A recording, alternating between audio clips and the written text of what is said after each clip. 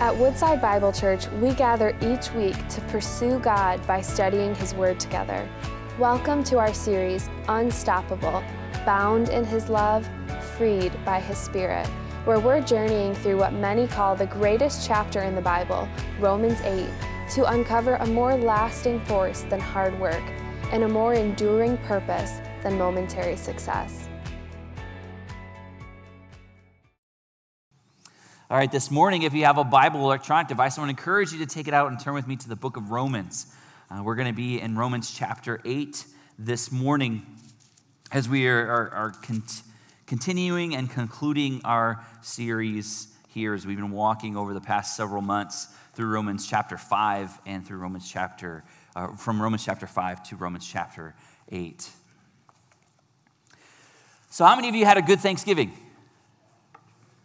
All right, good. All right, how many of you guys had pumpkin pie, pecan pie? All right, how many of you spent time with family and friends? All right, yes, a great time. You know, I'm so thankful for Thanksgiving. I'm thankful for the time that we get a chance to press pause in our lives and we get the chance to gather together as family and friends. And during that time, I pray that you, like it was in my house, we gathered around and even just for a few moments, we turned our gaze towards heaven as we spent time to reflect on and recall the goodness of God, especially as we live in a difficult world. I don't know if you have walked through like the best year of your life, or maybe this has been the worst year of your life, or maybe it's been somewhere in between where it's been a mixture of blessings and it's been a mixture of hardships. But it's good to be reminded as we walk through the difficulties of life, as we see decay, disease, and death all around us. It's good to be reminded that God has not left us here alone, but that God has given us Jesus. And that through our faith in the work of Jesus, the Bible promises us that we are more than conquerors. That though we live in a world where it seems like danger is around every corner, where at any moment we could simply find everything that we've worked for completely destroyed in disaster, it's good to know that Christ is on our side for those that believe. And today, as we conclude our series, as we've been walking from Romans chapter 5 through Romans chapter 8, it's good to be reminded that all that God has done on our behalf, that is done on our behalf because it comes from a place of love. And so I thought it would be appropriate for us to quickly just review through chapter 5 through where we are right now in chapter 8, just to be reminded for a moment of all that God has done. Because sometimes in the midst of life, in the pace of life, we can forget the goodness of God. We can forget all of His benefits, and we can get confused and forget all of His blessings that are found to us through Christ. And so back in chapter 5, beginning in verse 1, this is what we learned. It says, "Therefore, since we have been justified by faith, we have peace with God through Jesus Christ our Lord." What an amazing blessing. Let us not gloss over that or quickly move beyond that truth. That therefore we have been justified by faith. When we come to consider the person and the work of Jesus and we trust in Him as our Lord and Savior, something miraculous takes place. In an instant, the Bible tells us that we instantly have peace with God. What a beautiful blessing. To know that the God of the universe, who has a standard of holiness that none of us can attain on our own, and because we cannot attain that holiness on our own, we become enemies of God. We are in desperate need of salvation, and we see that in Christ and in Christ alone, we can be justified and we can have peace with God. We learned later on in chapter 5 that though death came to us from Adam, because of Adam's sin, his sin was passed on down from generation to generation, and what that earned us was death and separation from God for eternity. But now because of Christ, Christ has come. He came and obeyed in every way that Adam disobeyed. And Jesus came to bring life with him. And so it's as though Jesus has reversed the curse. And then in chapter 6, what we saw is that we are dead in our sins, and no longer are we alive to sin, but we're dead to sin, but we're alive to Christ. That now, because of our faith in Christ, we are alive. We have life. We also learned that we're no longer a slave to sin, that sin no longer reigns in our bodies, but we now have the opportunity to give ourselves over as slaves to righteousness. We learned in chapter 7 that we are released from the law, that the law, though so many people tried to find peace with God through following the law, it's not the law that has saved us, but it was Jesus who has saved us. And then in chapter 8, we learned about one of the greatest gifts that God has given us, and it's the gift of the Holy Spirit. That God's full power indwells us at the moment of salvation. And this Spirit helps us in our suffering. This Spirit helps us obey. This Spirit helps us to yearn for eternity, where we have the promises and the blessings of a future to come. We also learned last week that because of the gift of the Holy Spirit, we have the promise now that God is going to get us through to the end. That we've started this race. At the moment of salvation, we started a race, and God will see us through the power of His Spirit. And so today I want us to continue as we're looking at all of these things that Christ has done for us. What a mighty and powerful work the God of the universe has been working on our behalf. And today, as we look at Romans chapter 8, beginning in verse 31, what we see is kind of a conclusion or a summing up of all of the beautifulness of this life that we have in Christ. Look with me in Romans chapter 8, verse 31. Paul is writing, he says this, he says, "What then shall we say to these things?" What is it that we should say to these things? It's almost as though Paul is making a summative statement of everything that's actually happened from Romans chapter 1 all the way now to Romans chapter 8. He says, what should our response to all that God has done? Though we were dead in our trespasses and sins, God came after us through sending His Son so that He could die in our place. What should we say to all of these things? What should our response to this be? Especially when we think about our future promises and the promises of present help in life right now. Not only do we have the promises our future is secure, but God is really with us here today. What shall we say to these things? We should say that we live a life that has the power to conquer all of the things of this world. What I want us to see today, the big idea for today, is that we conquer by the God who loves us.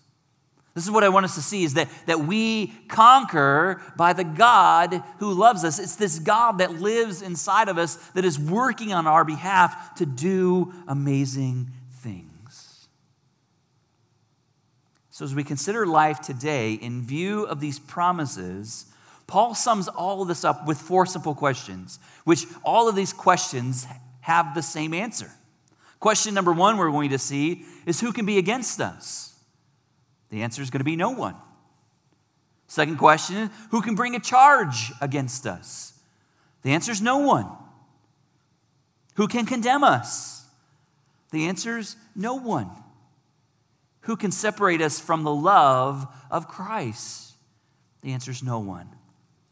Today, as we answer these questions, we're going to see 3 simple truths that will help encourage us and help us to live this conquering life that Christ has afforded for us and that God has given to us. Let's look, first of all, in verse 31. We'll read verse 31 and verse 32 together. He says, if God is for us, who can be against us? He who did not spare his own son, but gave him up for us all, how will he not also with him graciously give us all things? So here's the first question that we see. Who can be against us? If God is for us, right? If God of the universe, the one who created all things, if God of the universe is on our side, if he's in our corner, if he is for us, then it's impossible for us to lose. If God is on our side, then nothing and no one can come against us. It's kind of like this. Imagine you're playing a third grade football team. Okay, third grade football team. And on your team, you've got Barry Sanders from the 1990s. You've got Tom Brady as quarterback. And you got the Steelers defense from back of the Steel Curtain. That's your team playing third graders. You can't be beat. Right? You are an unstoppable force. No third grade team in the world or in the universe will be able to beat you. It's pretty powerful, right? In a similar way, not in a similar way, in a greater way, the God of the universe is on our side, is on your side, who has all of the power and everything at his fingertips to provide and to protect you. So nothing can beat a child of God. Nothing can come against a child of God because God cares for his children. If God is for us, who can be against us? The answer is no one.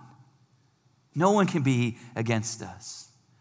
Well, how do we know this? How do we know that God is on our side? Well, we know this, that God is for us, because he did not spare his own son, but gave him for us. I want you to be reminded that God was not always for you if you are a child of God. Before you came to know God, you were an enemy of God. Your sin, your rebellion against the God of the universe, your rebellion against God's standards, your rebellion against the lordship of God in your life, made you an enemy of God. That's what Ephesians chapter 2 and 3 reminds us.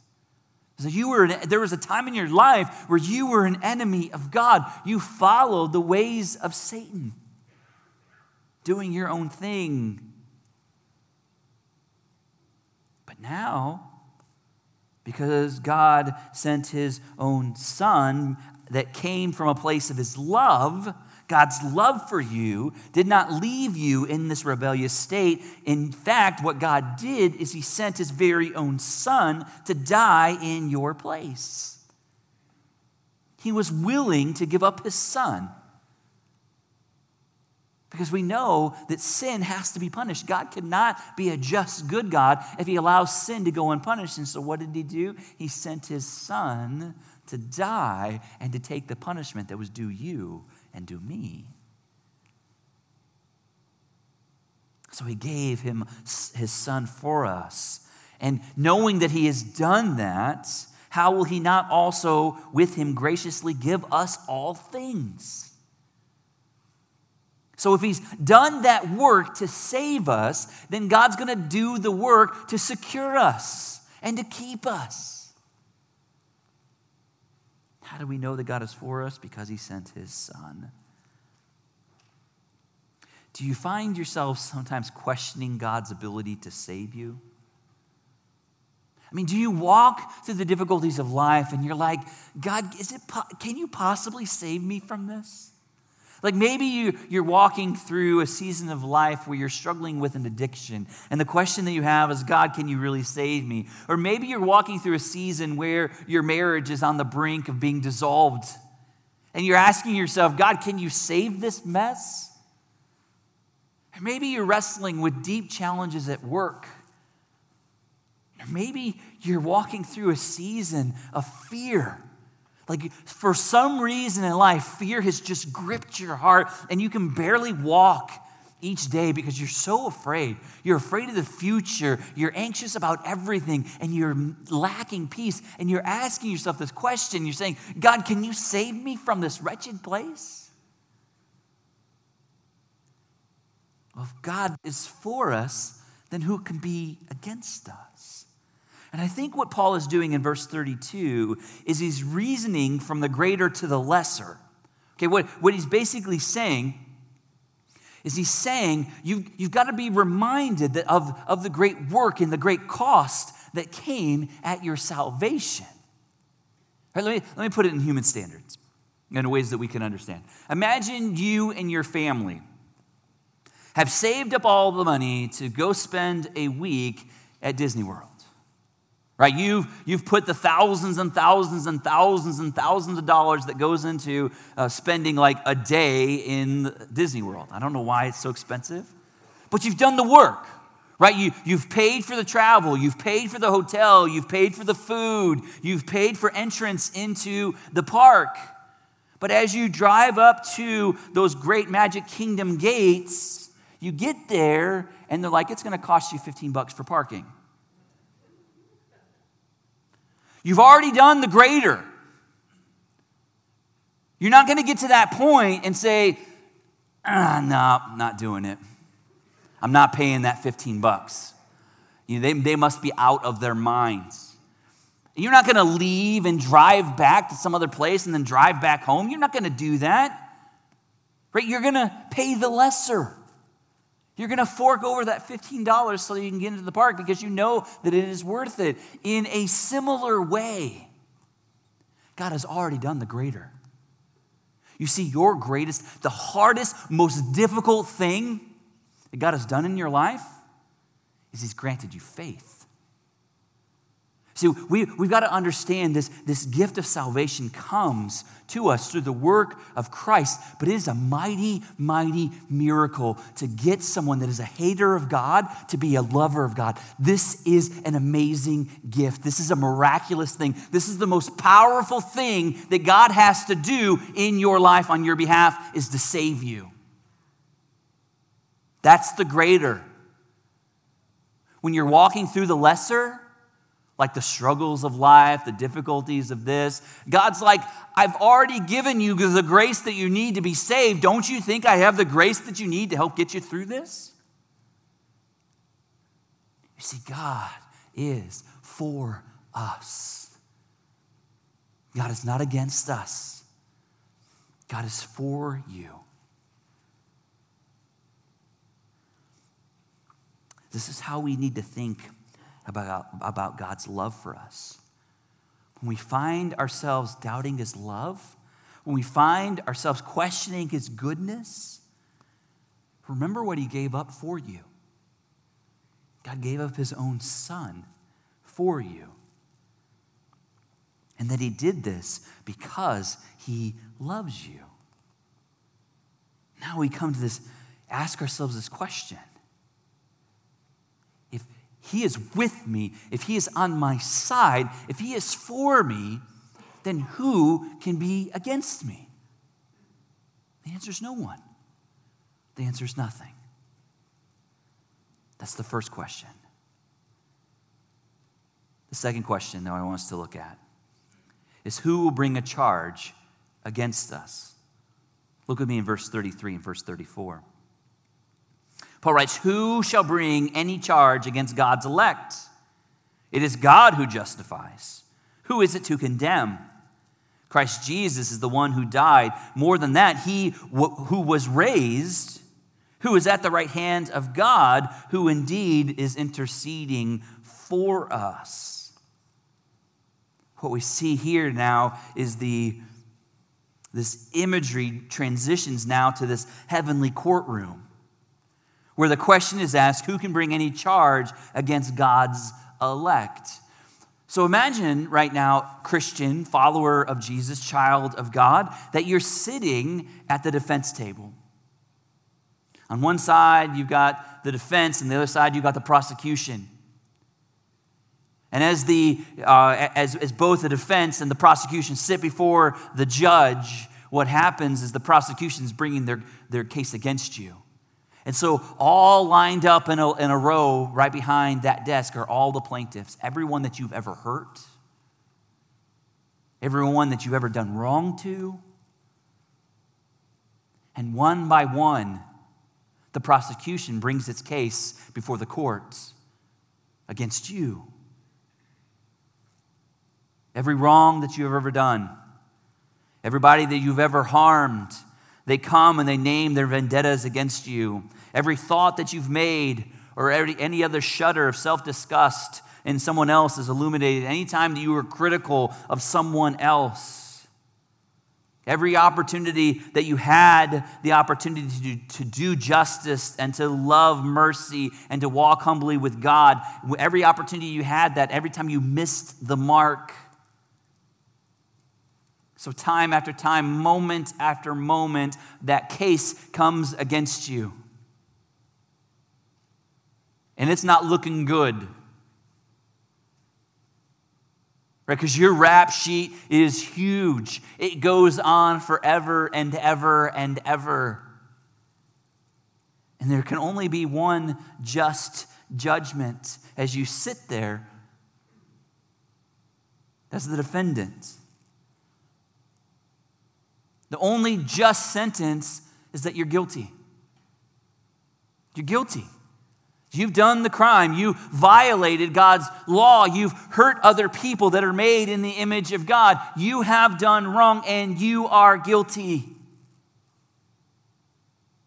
But now that the prosecution has made its case, imagine for a moment that your lawyer pushes back from his seat and begins to stand up. And as he approaches the judge, all he does is open his nail-scarred hands. And his blood is dripping down his hands. He says, "This one is innocent because I have taken his punishment." I don't know about you. I don't know if you ever spent time in a courtroom.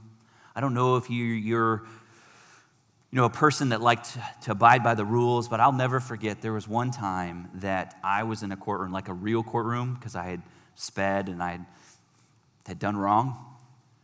I'll never forget the amount of guilt that I felt and the worthlessness, and I was like, man, I'm a horrible person. Please don't send me to jail. I can't go to jail. I just sped. I wasn't going to jail, but I was young, and I was worried, and I was nervous. And then the voice of the judge came, and he says, "Not guilty. Everything that I had done was wiped away." And in a small sense, I felt like relief. I felt like I had life. I felt like I had breath in my lungs once again. And this heavenly courtroom we see is 19 million times better than that feeling in that courtroom on that day. Who shall bring a charge against God's elect? Oh yeah, you've done the crime. Yes, you've done everything. You've broken hearts, you've broken lives, you have left a mess of sin. But yet, who shall bring a charge against you? No one. Because it is God who justifies. It is God who looks not at your acts, but looks at Jesus' acts and counts you justified. And another way of saying the word justified is just as though I never sinned. You are justified in that moment, not through your works, not through your goodness, not through your right acts, but you are justified through Jesus Christ, who is the one who died. That's what it says. It is he who died. He died for you in your place because of your sin. And not only did he just die on the cross, it says here, he actually did something even more greater than that. It was he who was raised. God saw Jesus' sacrifice as enough, and so he raised him from the dead. And by doing that, he put to death sin and sin's consequences in the lives of those who would believe in Jesus. It's now Jesus who's sitting at the right hand of God, who is indeed interceding for us. So as we go from that moment of being justified, and now as we continue to live until Jesus returns, you and I are still going to continue to sin. Right? It still should grieve our hearts. It still should break our hearts. But what's happening is that God the Father's on his throne and Jesus is at his side. And he's saying every time you sin or every time I sin, he's saying it's forgiven. It's forgiven. It's forgiven. He's interceding continuously for you and I in our weakness. And he's saying it is forgiven. So now, who can bring a charge against us? No one. So what do we do when we feel condemnation? What do we do when we feel the consequences of our sin? We worship. We worship. That's our response. When we sin, when we fail again and again and again and again, we know that God is up in heaven and Jesus is interceding for us, saying it's forgiven. But our response has to be a response of thankfulness. Oh God, what a wretched man that I am, but I'm thankful to you for saving me in my wretchedness. Thank you for saving me in my anger. Thank you for saving me in my pride. Thank you for saving me in my fear. Thank you for saving me. Thank you for saving me. Thank you for saving me. Our response is always in worship. Hands lifted high, saying, God, what a mess I've made, but thank you for being a redeeming God. The last question. Who shall separate us from Christ's love? The answer again is no one and nothing. Look at me in verse 35. Who shall separate us from the love of Christ? Shall tribulation or distress or persecution or famine or nakedness or danger or sword? As it is written, for your sake we are being killed all the day long. We are regarded as sheep to be slaughtered. No. In all these things, we are more than conquerors through him who loved us. For I am sure that neither death, nor life, nor angels, nor rulers, nor things present, nor things to come, nor powers, nor height, nor depth, nor anything else in all of creation will be able to separate us from the love of God in Christ Jesus our Lord. Did you catch that? Like, who can separate you from the love of Christ? Just take a look at this verse just for a moment. Jesus has love for you. This love for you is both personal and it's powerful. Do you see that? Like, Jesus loves you. You know, we sing that song when we were kids. Jesus loves me, this I know, for the Bible tells me so. Right? We know the song. We see it reiterated here in Scripture. Jesus personally loves you, and Jesus personally has power working in your life. And as you face the present and future, you can realize that nothing can separate us from his love. So when you walk through tribulation, when you walk through distress, when you walk through persecution, when you walk through famine or nakedness or danger or sword, we don't have to take the mindset of that of the Old Testament. Verse 36 is actually taken from Psalm 44, back when God's people were expressing their angst towards God because it felt like he'd left them because of their disobedience. And so that's what verse 36 is. The people of God felt, for your sake we are being killed all the day long. We are regarded as sheep to be slaughtered. They're walking through life just realizing that they're waiting just to be picked off. And that's how they felt, and you may feel that way too. You may feel as though you're walking through life and you just can't get a break. You're walking through life and it feels like there's opposition on every corner. And what Paul is telling us here, no. You're not as a sheep to be slaughtered. No, in all these things, we are more than conquerors through him who loved us. It's God, through Jesus, that gives you the strength that's going to conquer all these things. So you don't have to worry about death or life. You don't have to worry about angels or rulers because they can't do anything against you, nor things present like what's going on right now or things to come. You don't have to worry about that. You don't have to worry about powers nor heights nor depth nor anything else in all creation. Nothing will be able to separate you from the love of Christ. Don't worry.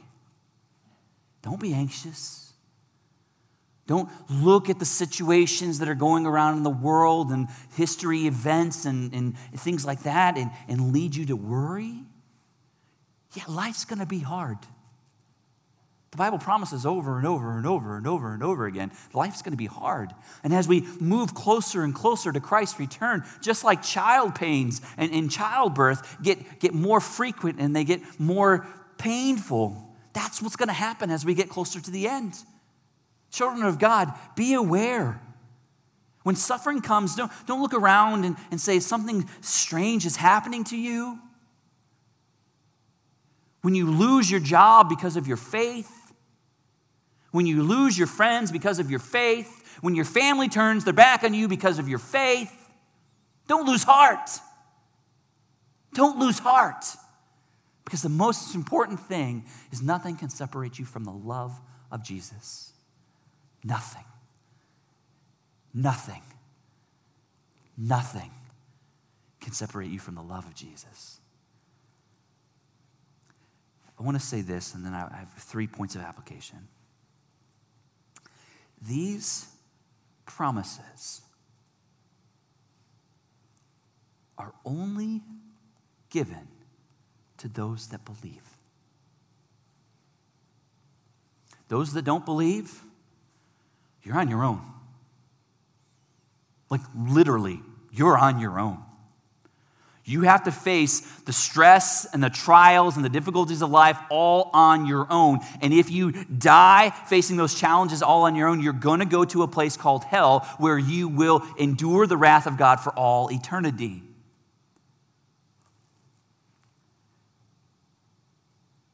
But all of these promises can be yours today if you place your faith and trust in Jesus. You have to come to Jesus with all of your pain and all that you are, and you have to come all in and say, Jesus, I'm a sinner. I've made a mess of all of this, but I need your help to come and save me, and I give you control of my life. You do that, and all of these promises become yours in an instant. But here's the greatest and biggest challenge. It's hard for us in our pride. It's hard for us in our humanity to receive this free gift. Oh, we want to be the ones that are the gift givers, right? But I don't need any help from nobody. I don't need anybody. And that's the mentality that sends you straight to hell. When you say, I don't need anybody, I got everything under control. No, you don't. You're in desperate need. And right now, before you is standing this invitation where Jesus is saying, I did this for you because I loved you. All you got to do is receive the gift. Don't let your pride get in your way. Don't let your self-sufficient, self-glorifying heart get in the way from receiving this precious gift. If God is for us, who can be against us? 3 application points. Let these truths that we've heard today lead us to worship. Let these truths lead us to worship. Every one of us in here today right now is worshiping something.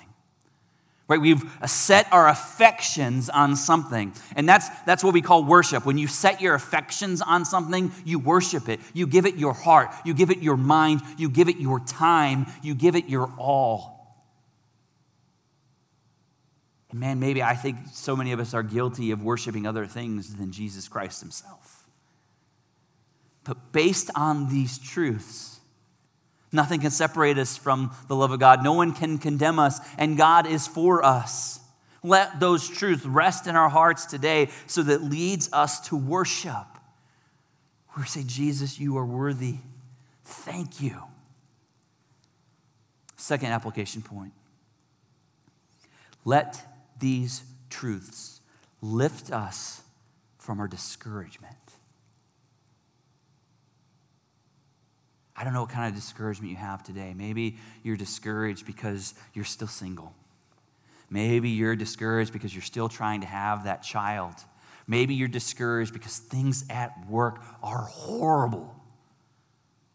Maybe you're discouraged because you're looking at your kids and they've gone wayward and you're just discouraged. Let the truths of God be your encouragement today. These truths are telling you that God is on your side. God is fighting this battle before you. Nothing's going to separate you from the love of God. So instead of being discouraged, lift your head to your Savior and be encouraged. Third point of action, I want to say just a few comments about this.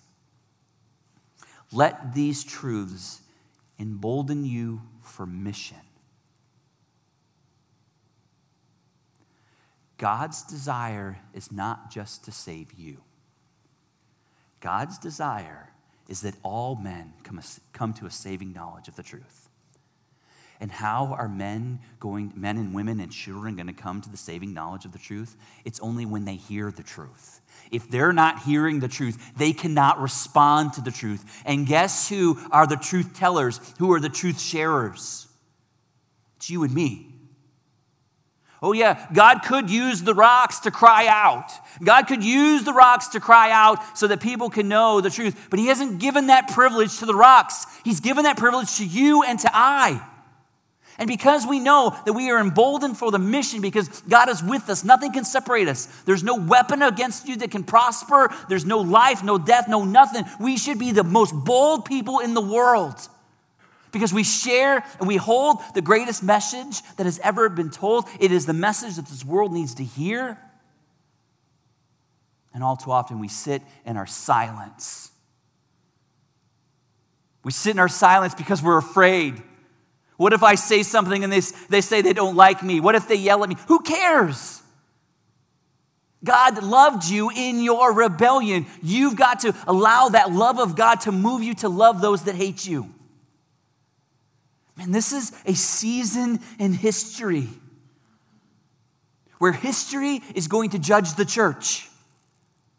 History is going to judge you and to judge me for how we cared for the gospel that was entrusted to us. Our world doesn't need another political leader. Our world doesn't need another political party. Our world doesn't need more money.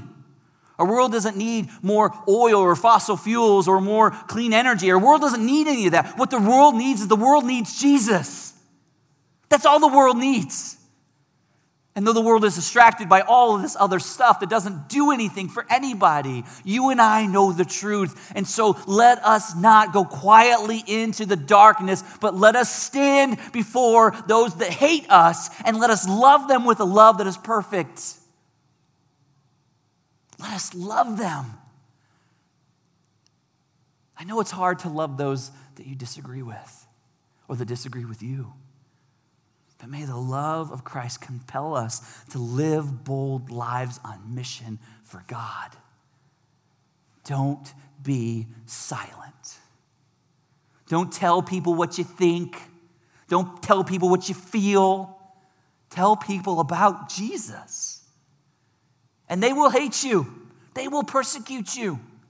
They will distance themselves from you. Your neighbors and your loved ones will turn their back on you. But so be it. Because some will hear. Some will turn. And you will be the voice of God snatching people from the gates of hell.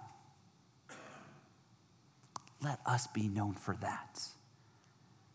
God is for you. No one can be against you.